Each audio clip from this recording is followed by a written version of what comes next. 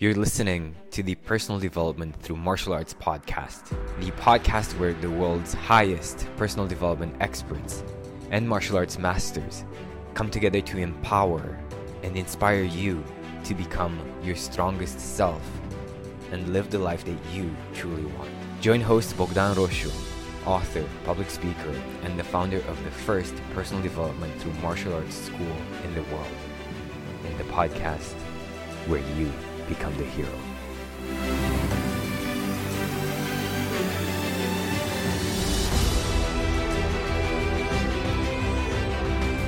My next guest is the host of the Brainy Business Podcast. She has dedicated her career to answering the question of what drives behavior. She works with companies and entrepreneurs to find the small changes that can make a big difference in product programs, pricing, change initiatives, branding, internal communication, and marketing messages to increase engagement and return on investment. This was a fun interview. We talked about how the brain works, what you can do about it to level up your life, and how to ask better questions to just get better results. So without further ado, please help me welcome Melina Palmer. We're here with Melina Palmer, and I'm very, very excited because we're going to be talking about behavioral economics, what that is and how that can boost your business and especially your life. Melina, how are you? I'm doing very well, thank you. Awesome. So actually got in touch with you because I asked somebody on a Facebook group, on a business Facebook group, I asked them guys, what are the podcasts that you guys listen to and you'd like me to get in touch with? And somebody actually recommended your podcast, the Brainy Business podcast, right? How did that come about? The podcast came about because I realized when I started my master's in behavioral economics that there was this huge gap where for me, I saw all the business applications and how it mattered for messaging and for marketing, branding, and business in general. And when I got into the field, realizing because it's so new, it was still very, very academic. So you have a lot of research that says, this is how the brain works. And then it just sort of stops. It doesn't say, this is how you can use that information. Here's a way to apply that. And so as I was working on my master's, I saw, like I said, this huge gap that it became very obvious that instead of being what I thought that I would be really one of many, I realized that I could really be the first and help people to understand what behavioral economics is. And the podcast was the best route to get there. And I love that so much because I can resonate to that a lot, actually. In my case, it was martial arts that gave me so much, but people did not really translate the concepts in martial art to day-to-day life. Like, how can you get a promotion? How can you improve your relationship? How can you build a business by using these concepts? Like, martial arts is great for willpower, but nobody actually really teaches you exactly how to use those concepts. Just like you said, you have these amazing papers on how the brain works, but so what, right? How am I paying the rent this month, or how am I leveling up my business to what I want, to my goal? Yeah. Right. I love when people are able to take something that either nobody else saw or those connections you're able to bring through. There's a really great book called A More Beautiful Question that I absolutely love. It's by Warren Berger. And in it, he talks about something called combinatorial thinking, which is essentially taking two things that seem like they're very different and putting them together so that they create something that's innovative, and about how innovation in general is just taking two things that aren't related and bringing them together. So one of my favorite stories from that book is he's talking about going through a guy that was walking through the bookstore and saw a bunch of vampire books on one table because they were very popular at the time. And the other was best-selling Abraham Lincoln biographies. And so it was interesting. So the guy looked at them and said, well, what could I do to make these into one sort of super book? And he came up with Abraham Lincoln Vampire Hunter, which is a multi-million-dollar franchise now. That is so crazy. That is so crazy. People listening in are planning their next trip to the bookstore right now. I hope so.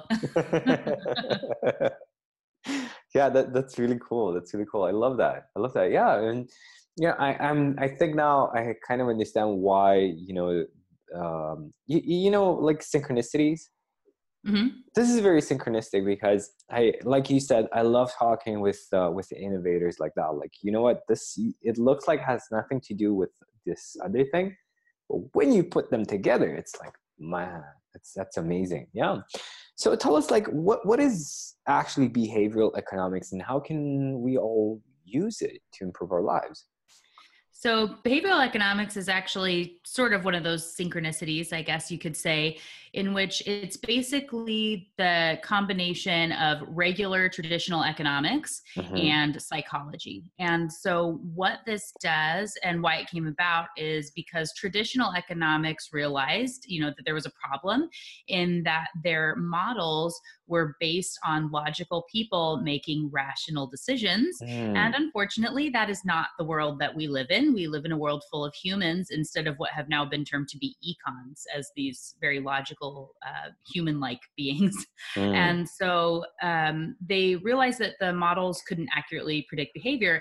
And so economists and psychologists either started working together or stepping into one another's fields to try and find these core threads, what would be common that we could be using in the way that the brain actually works to be able to then accurately predict behavior and understand how the brain makes decisions. And Mm-hmm. so that's where behavioral economics came around, and finding these concepts in the way that all of our brains really as a species that Mm-hmm. can work across genders, across locations, that we're all really susceptible to these certain concepts in the way that our brains make decisions in the way we've evolved. And then you can use that in what I do is helping my clients to work that into their businesses and their messaging or pricing or products so that they're able to more accurately communicate with Mm-hmm. the way the brain is going to make a choice. I love that. I love that. And let me just address the elephant in the room right here for everybody watching the interview on YouTube. Yes, this is my Christmas tree, and Melina so kindly pointed out, like, you either have a very short tree or you're seated very high up. And I said, no, I'm actually a very tall person, and no, it's not true.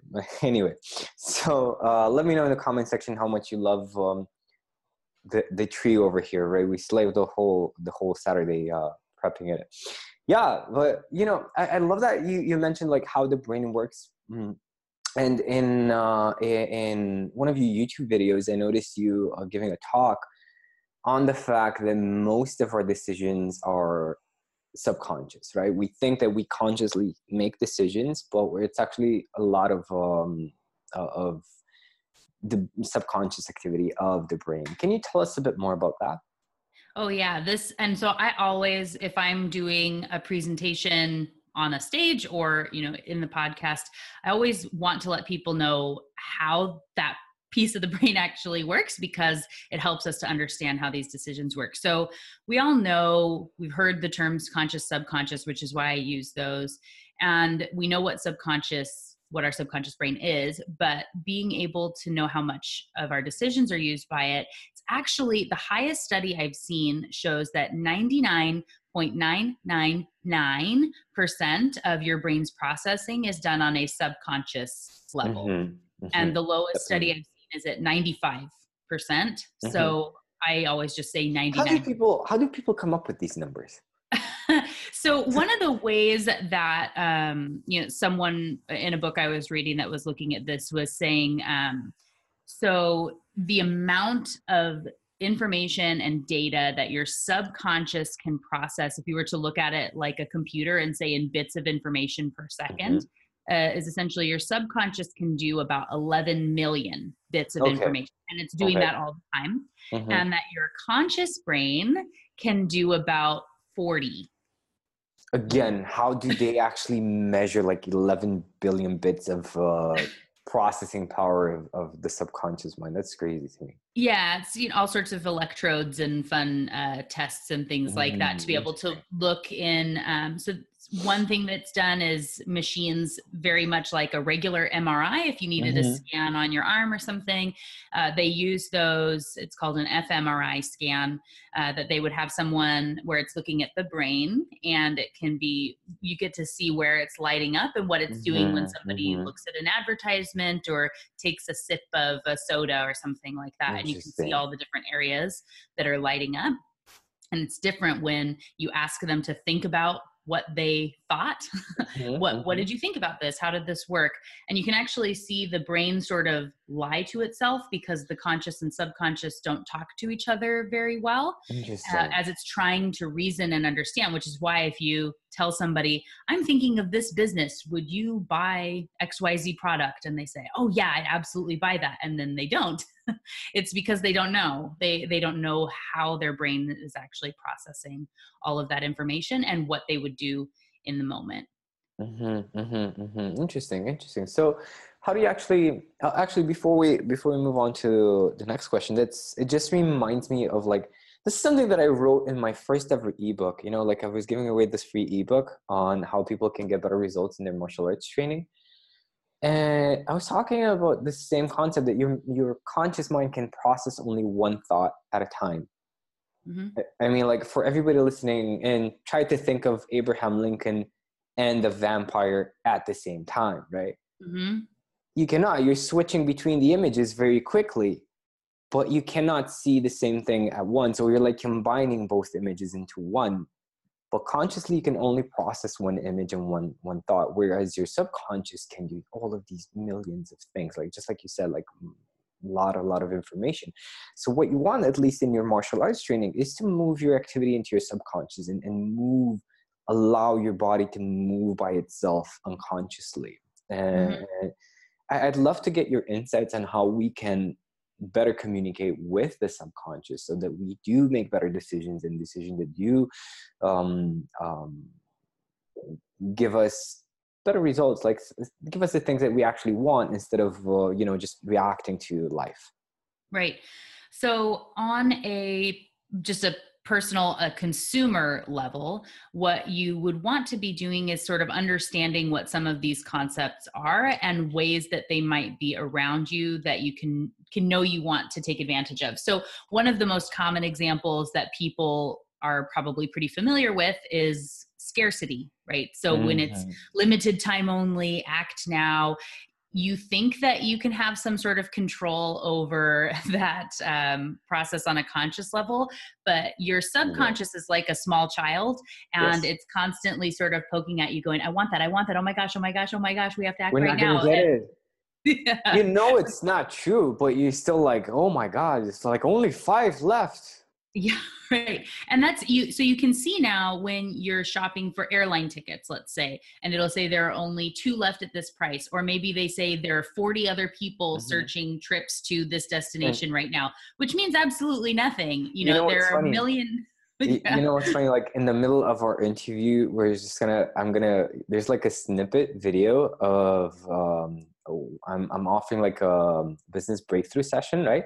And then at the end, I'm saying, only 5 left. And everybody knows, it's like, come on, like, only 5 left. And we're talking about it. So guys, get ready for getting pitched on some business breakthrough, and saying, oh yeah, this week I have only 5 sessions left, right? And it's perfect. I'm glad we had that nice segue there for you. So that there we go. I always think about that on my podcast and things too, so I'm doing the episode on loss aversion or scarcity, and then I was talking about a workshop I was doing in the same, and there are only 2 spots available. Yes. But it's true. Our brains react to that, and it makes a really big difference.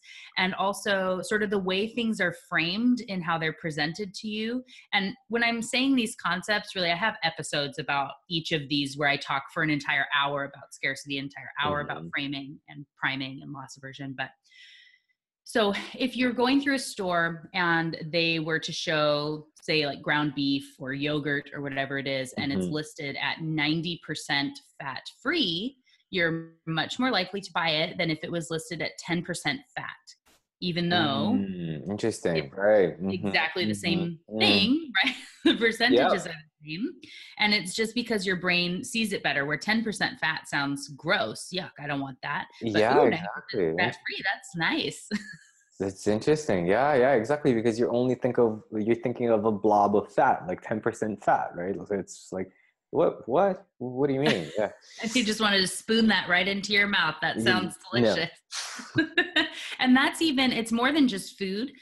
Doctors that have been shown a new technique, perhaps, have been the ones that are told that there's an 85% success rate are more likely to suggest that to their patients than the ones who are told there's a 15% mortality rate. Yeah, that's interesting. It's very, very Exactly the interesting. same, but the way you say it can make a really big difference into the way the brain hears it and when it wants to move forward or not. Let me just add like a quick side note in terms of scarcity, and because not everybody listening to the podcast is a marketer, like, or in sales, and the way that you actually use scarcity, like for example, when you want to have a great relationship, for example, right? You want to come off as being a person who has lots of options, right? So the scarcity is in the fact that you have a lot of options and that person might not get you, right? So the flip side of that, if you come off as being very needy, then it's like you have no options and there is no scarcity. So you're not going to seem very, very attractive. It's the same as getting a job interview. If you step into that conversation with confidence, with like, I don't care if I don't get this job because there's so many other opportunities. I can find it. If I don't find it, I'm going to create it, right? You are more likely to get that job because you cannot split yourself. So scarcity is because you're only one, right? So you're one person who has many, many, many, many, many options. Mm-hmm. And understanding the demand and the value that you provide is definitely a thing there. That made me think, a good friend of mine, her name is Nikki Rausch, and she's a sales expert. And she talks about in business that far too many people in the way they put their messaging and they're trying to sell is they approach it like they're calling a dog versus calling a cat. And so the way that you call a dog is with a lot of excitement and, oh, here, boy, oh my gosh, right? And they get really excited. They're happy to see you. Whereas if you do that to a cat, it's going to freak out and run away. But with the cat, you have to give just a little bit, something interesting to catch their attention and bring them over to you. And really the subconscious brain, that's really how that works as well. So when you're selling, knowing that even though you have 8,000 offerings and there are all these different ways somebody can work with you and it's so exciting, you want to come on board, that's going to overwhelm somebody. Where I talk a lot about the small steps. If each advertisement has one thing that you're trying to do, and it can't be, here's how you call and here's the email and this is the website and this is where you can do this and you can go to listen to the podcast and do that and that and that, because the brain will just get overwhelmed and shut down immediately. Whereas if you have just the singular call to action with a really powerful visual image, because the subconscious is very visual and it's going to put together a lot of the connecting points with visuals that it can't do with words, like you were saying about the difference between conscious and subconscious.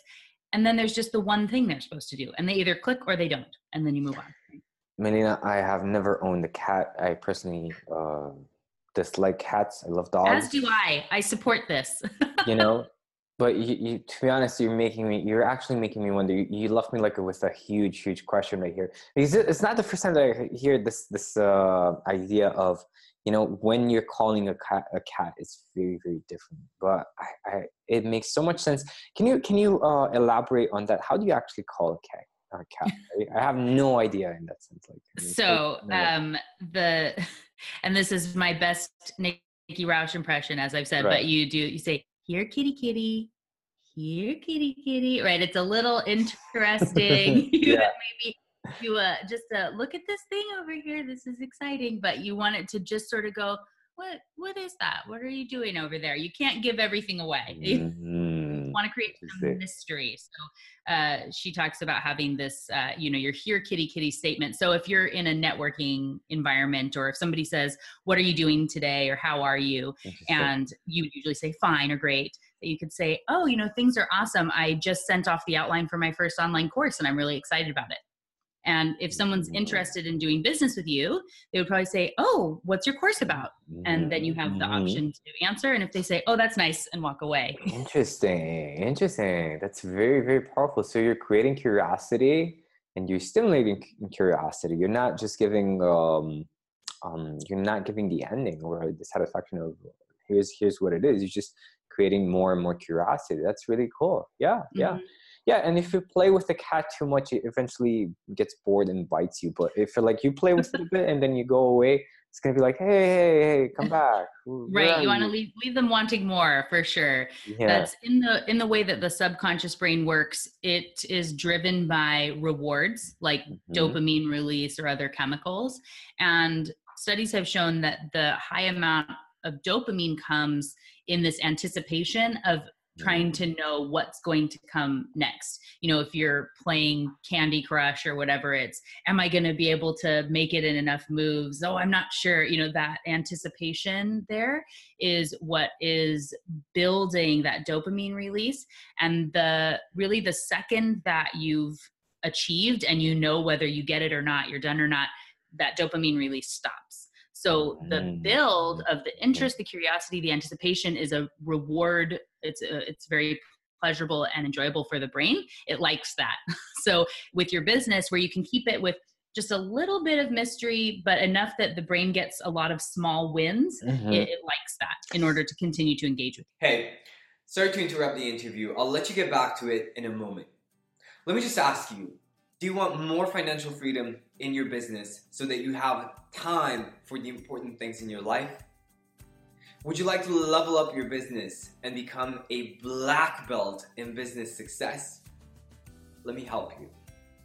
I will personally take a look at your business and show you exactly how you can make it more profitable so that you enjoy more financial freedom and more time with your loved ones. Get in touch with me over social media. Links are in the description. Send me a message with the text Business Breakthrough and we will schedule an appointment and you will get a free coaching session where I teach you exactly how to make your business more profitable without putting in more hours. And this is going to be only for the first 5 people who get in touch with me this week. So check the description, get in touch with me on social media, send me a message with the text Business Breakthrough, and let me help you take your business to the next level. I love that so much. And it kind of reminds me of these Marvel movies where you have like, you know, at the ending, you have like, I forget the name. Easter egg. Yeah, and you have like a snippet of something that is to come. Like the first, have you seen the first Iron Man movie? Yes. Yeah. So they, at the very, very, very end after the credits where they do the little bit.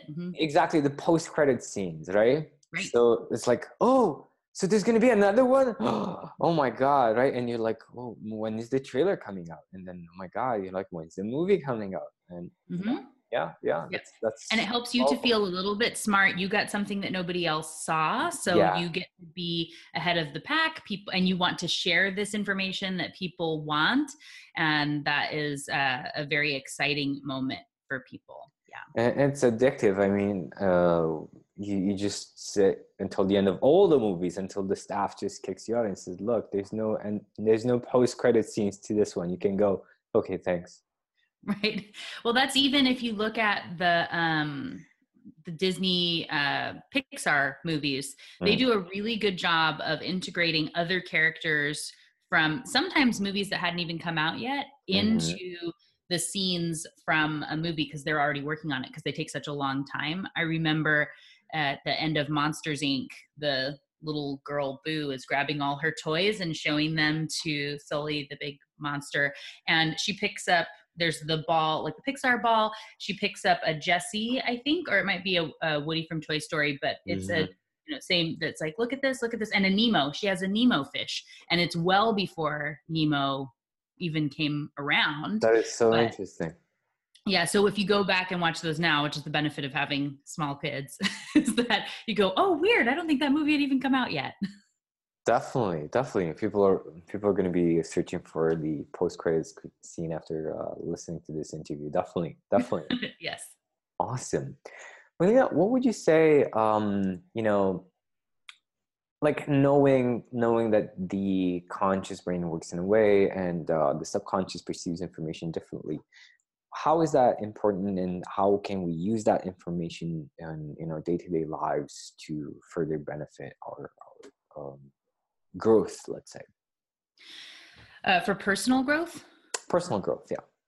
Would be to look at trying to make get your subconscious to work a little bit more, I guess, to make things that are in your subconscious processing, trying to bring them into your conscious awareness, because your brain's really lazy. It likes to rely on these rules of thumb to make decisions.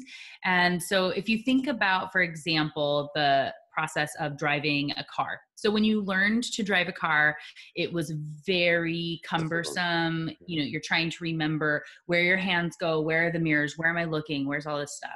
And now it's very easy, presumably. And so you're able to just, you get in the car, you start the engine, you get moving, you don't even have to think about anything until maybe you're between a semi truck and a guardrail, or it's raining really hard and you're having to focus again. So when you were learning to do something that's using your conscious brain, because you're really having to focus on what it is that you're doing, and you're still doing all those things when you drive a car, but your brain has rules for how that works. And it's now part of the subconscious's, this is what we do. This is how we drive a car. It just knows and predicts behavior that way. And so then if you were to use the same route to work every day, you maybe don't realize that you use the same hand to brush your hair, or the way that you brush your teeth, you usually start the same way. And if you drink the same thing every morning and you leave it exactly the same time, and you put on the same sock first, and the way you tie your shoes, you're letting everything be in this sort of shut down, my brain's doing all these random things it already knows rules for. Whereas if you take a different route to work, or instead of having coffee in the morning, have orange juice, or brush your teeth with your other hand, or for ladies, I always make the joke of putting on your makeup with your left hand. If you're right-handed, think about how long that would take. And it might be a really difficult, weird looking process. So practice on a weekend or something. But that helps to make your brain think of things a little bit differently, and just really asking questions instead of looking for answers. So really good questions are often the path to that, you know, combinatorial thinking I was talking about, and sort of the why not. We've all been trained to look for answers as quickly as possible, but sometimes a really solid, good, interesting question can drive a lot more action than the right answer to the wrong question is not going to help anybody. That's amazing, you know. And I have it reminds me of Anthony Robbins, his programs. But can you give us a few examples of wrong questions and how we can replace those with better questions? So I think it has to do with so there was an example I remember reading about, and it might have been in A More Beautiful Question too, actually, but he's talking about a company that they came out with blue striped soap, Coast or Ivory Snow, whatever. So they had their soap, and then it was the new company wanted to be able to compete with it, and they said, how can we come up with our own blue stripe soap, because that was what this other company had. And so they're all focusing on how can we make a better blue stripe soap. Whereas if you take a step back, really does the customer actually care? Are you buying this soap because it has a blue stripe on it, or is it for some other reason? So it's then the question becomes, how can we make a more refreshing soap of our own? How can we make this new thing? So by taking a step back, you're able to create these new questions. So one of the things that I do trainings and workshops with people on is switching from brainstorming, which is taking, a question that you have that may or may not be on point, and coming up with as many answers as you can. If instead you do question storming instead of brainstorming, so you would start with a statement, potentially something you think to be true, that's sort of this known entity, like people don't know about how martial arts connects to business or something. And then you'd say, well, what if they did know? How could we let them know? Why don't they know? Do they not want to know? Then you have all these questions that you start to ask. You don't have the burden of knowing what the answer is going to be. And you can find through that process really the best question to then pursue and try to find answers to. Oh, that's so powerful. I love that so much. I love that so much. Awesome. Guys, yeah, go ahead and do that. Try it, try it like for some like one of your challenges that you're facing right now. Instead of trying to find the answer, maybe just look at some different questions that you might ask yourself regarding that specific topic, right? Yeah. Right. Yeah.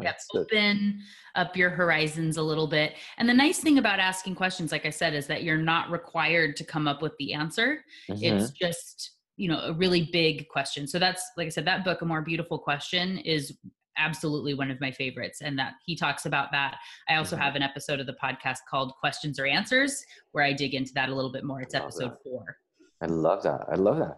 And, something that we say in Wing Chun training. Wing Chun is a martial art that I teach.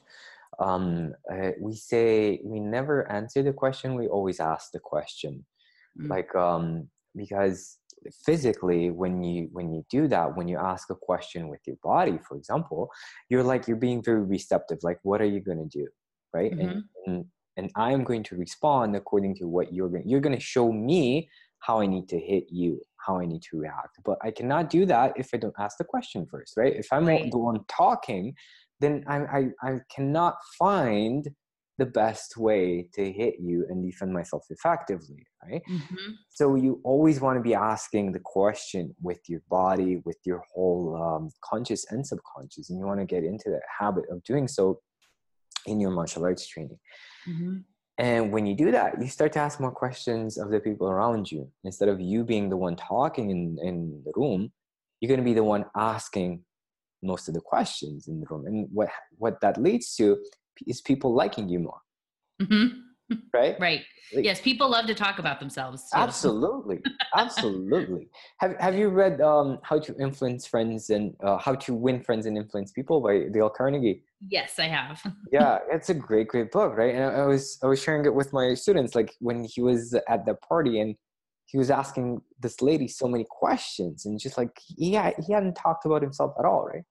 And when the lady introduced him to her friends, she said, meet Mr. Carnegie, who is probably the most brilliant and smartest man that I ever met. He didn't say anything. Right. She was just talking about herself over and over, right? Right. Absolutely. And when you do that, you actually become the smartest person in the room because you find out more things. Right. And just the interesting little tidbits that you can remember, being able to be an engaged listener with people is hugely impactful in business. And to where if when I hear people speaking or when I go to networking events, I'm usually taking notes on, this person said that they love this movie, or this is their favorite song, or whatever it is. And this is the saying they have, or they sang as a kid too, or whatever. I'm making notes on things that I can remember, and to be able to, in a, not creepy way, but to have a conversation with them later of things that I know would be of interest to them and something that they would be comfortable talking about. So that's, you want to also be helping people to be at ease. That helps them to like you more as well, in the way that the subconscious wants to be understood. And it's like so rare people actually paying attention to what you have to say. Because people are just thinking of the next thing that they're going to say while you're talking. Yes.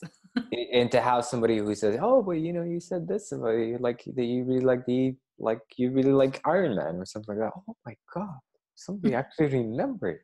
Right. Well, and doing those really good open-ended follow-up questions. So you can get to that power of questioning comes in conversations as well, to where, like you said, you talked about a form of martial arts, and where I could say, oh, that's really interesting. I haven't heard of that before. Can you tell me more? How'd you get into that? Can you tell me more about that? Then they go, oh yeah, of course I can. I can talk about this all day. Right. Yeah. And you feel so special. So good about yourself. Right. Absolutely.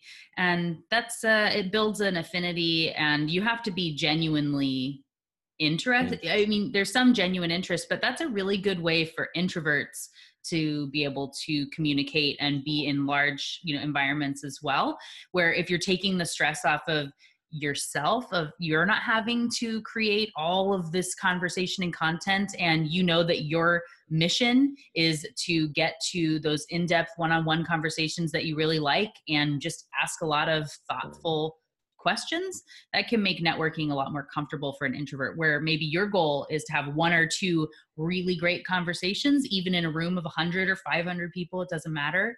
And that could be more valuable in many ways than throwing your card at everybody in the room. Where really making those relationships and being of service to people is much more valuable in business. You're someone people will remember in a positive way.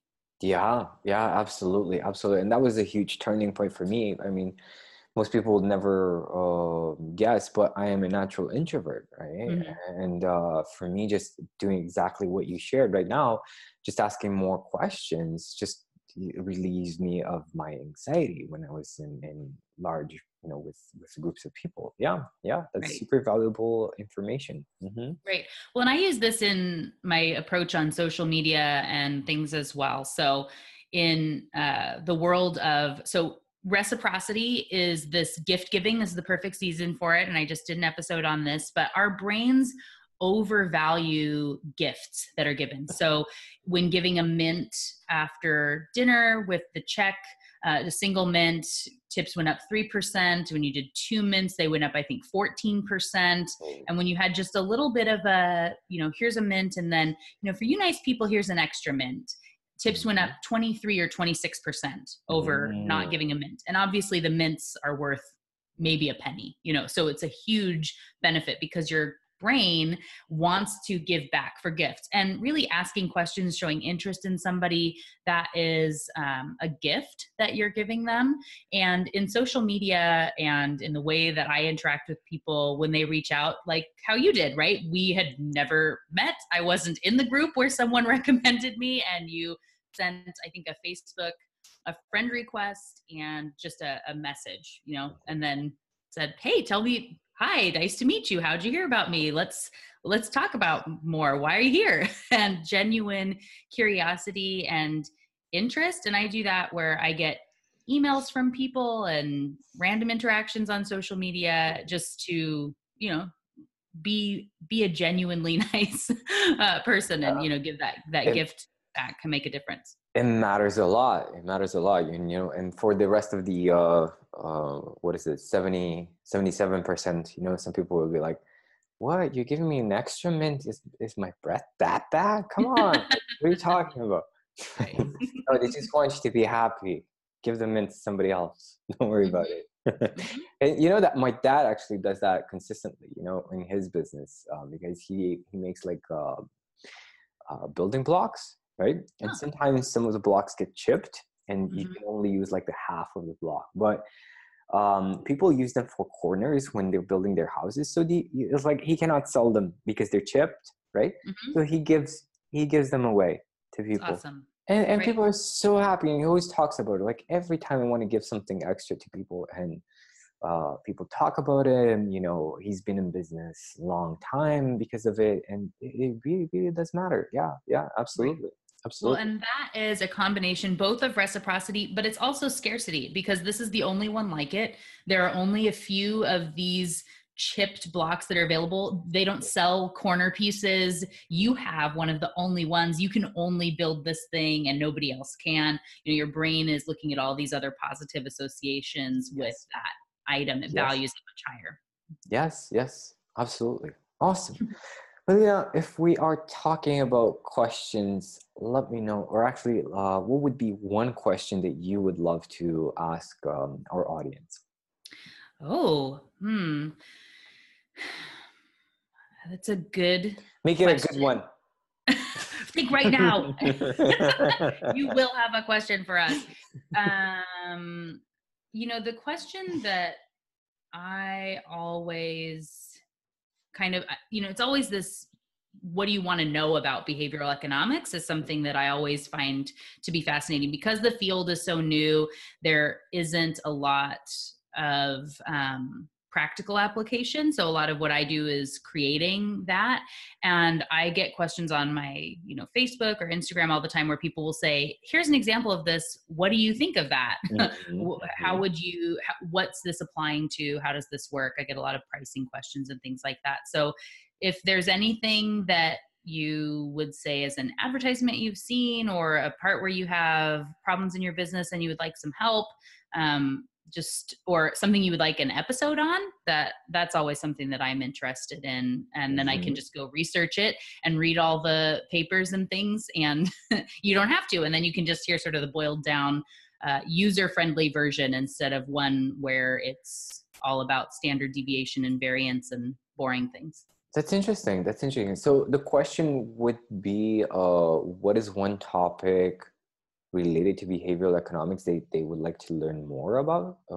Did I understand that correctly? For anybody who actually knows about behavioral economics, there's that. But I guess there's also, like, in your business or in life, how could behavioral economics apply to something, or maybe something more about how the brain works?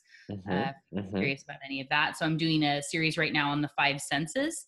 And so I've done sight, and I just recorded the episode on smell and how smell impacts businesses, even if you're not a physical location and you don't sell food. And so how that works. Interesting. So, yeah. How does smell affect your online business? So the thing about smell is, and okay, I'm sorry, I'm so distracted by the light that's coming in from my window that I have these like dots on my face. So now I've called attention to it, as if you see me moving like this. You know what? It's actually a great. That I kind of, there's no getting away from it. It's just very strange. So, okay. Yeah, guys, if you're listening to the podcast, you have to go to YouTube and watch the video. It's actually a great visual stimulant. Like, people pay attention because of it. So good. All right. Well, focus right here on my face where this weird dot's moving around. So with smell, so our sense of smell is actually tied directly has a real direct channel to the brain in a way that our other senses don't have in the same way. And it's tied to your fight or flight response and directly connected to memories and emotions. And so what that means is that this is why if you were to smell, let's say it's cinnamon or baking bread or rose petals, and that reminds you of your grandmother's house when you were a child, or you kind of get transported to whatever that thing is. So you can also see an image of something if it's a very strong sense of something that you really know the smell of, like lemons, right? So if you see someone sniff a lemon and they kind of go, it triggers these mirror neurons, or someone smelling bread or whatever it is. But seeing an item can actually trigger your smell and then memory response. So using lemons in your advertisement might make people think sour would be an association that could come up. It can also have these memories of summertime when you were a kid and you were drinking lemonade, or it could be about cleaning and those types of products, or the squirting it on seafood or into water, that all is triggered by our sense of smell and these memories and emotions that developed in childhood for the most part. And it can impact your brand if you put it in your messaging. And so it's really important to know how all of those things can impact the way somebody's going to see an advertisement. That's probably why people get the sense of smoked pine when they watch my videos, because they're fire. Right. I thought it was something about your Christmas tree. Your Christmas tree had caught fire. Is that what you're smelling while you're sitting there? Yeah, no, just like corny joke time. And I'm all about that. Yeah, it makes a lot of sense. So if you're inducing sometimes, like maybe seeing a video of warm bread, that would definitely induce the smell of. Or sizzling bacon or steak. Yeah. Right? Yeah. And so you can almost feel your mouth it triggers a mouth watering response, and it's because smell and taste are very closely linked. But it's the smell is what allows you to have full flavor in a way that taste actually doesn't. Very interesting. Very interesting. This was very insightful. I'm very happy I reached out. Me too. Yeah. Thanks for having me. Awesome. Guys, go ahead and check out Melina's podcast. Definitely subscribe to the show. It's called the Brainy Business Podcast. You can find it on iTunes and Stitch, I think Google Podcasts, everywhere, right? Yes, it's everywhere. And you can either search The Brainy Business, or you could search behavioral economics. If you remember that, it should be the first thing that comes up. Awesome. And definitely check out Melina's website. Yeah. And right. Yeah. So I'm pretty much everywhere as either, the website is thebrainybusiness.com, just the same. And on social media, you can find me as The Brainy Biz, B-I-Z. Nice. Yeah. That's actually the extension to my website, because bogdanaroshu.com was taken. So I chose like .biz, B-I-Z. Yeah. Awesome. Melina, thank you so much for setting time aside to get in touch with us and share your wisdom. It was very powerful and very insightful for me. And yeah, guys, go ahead and connect with Melina, and I'll see you next time. Sounds good. Thanks. Hey, thank you so much for tuning into this episode. And if you're ready for more financial freedom, for more time to spend with your loved ones, or doing what you're really, really, really passionate about, send me a message over social media, connect with me, links are in the description, and I will give you a free business breakthrough session where I will show you exactly how you can make your business more profitable so that you live a happy and fulfilled life with your loved ones. I'll see you soon.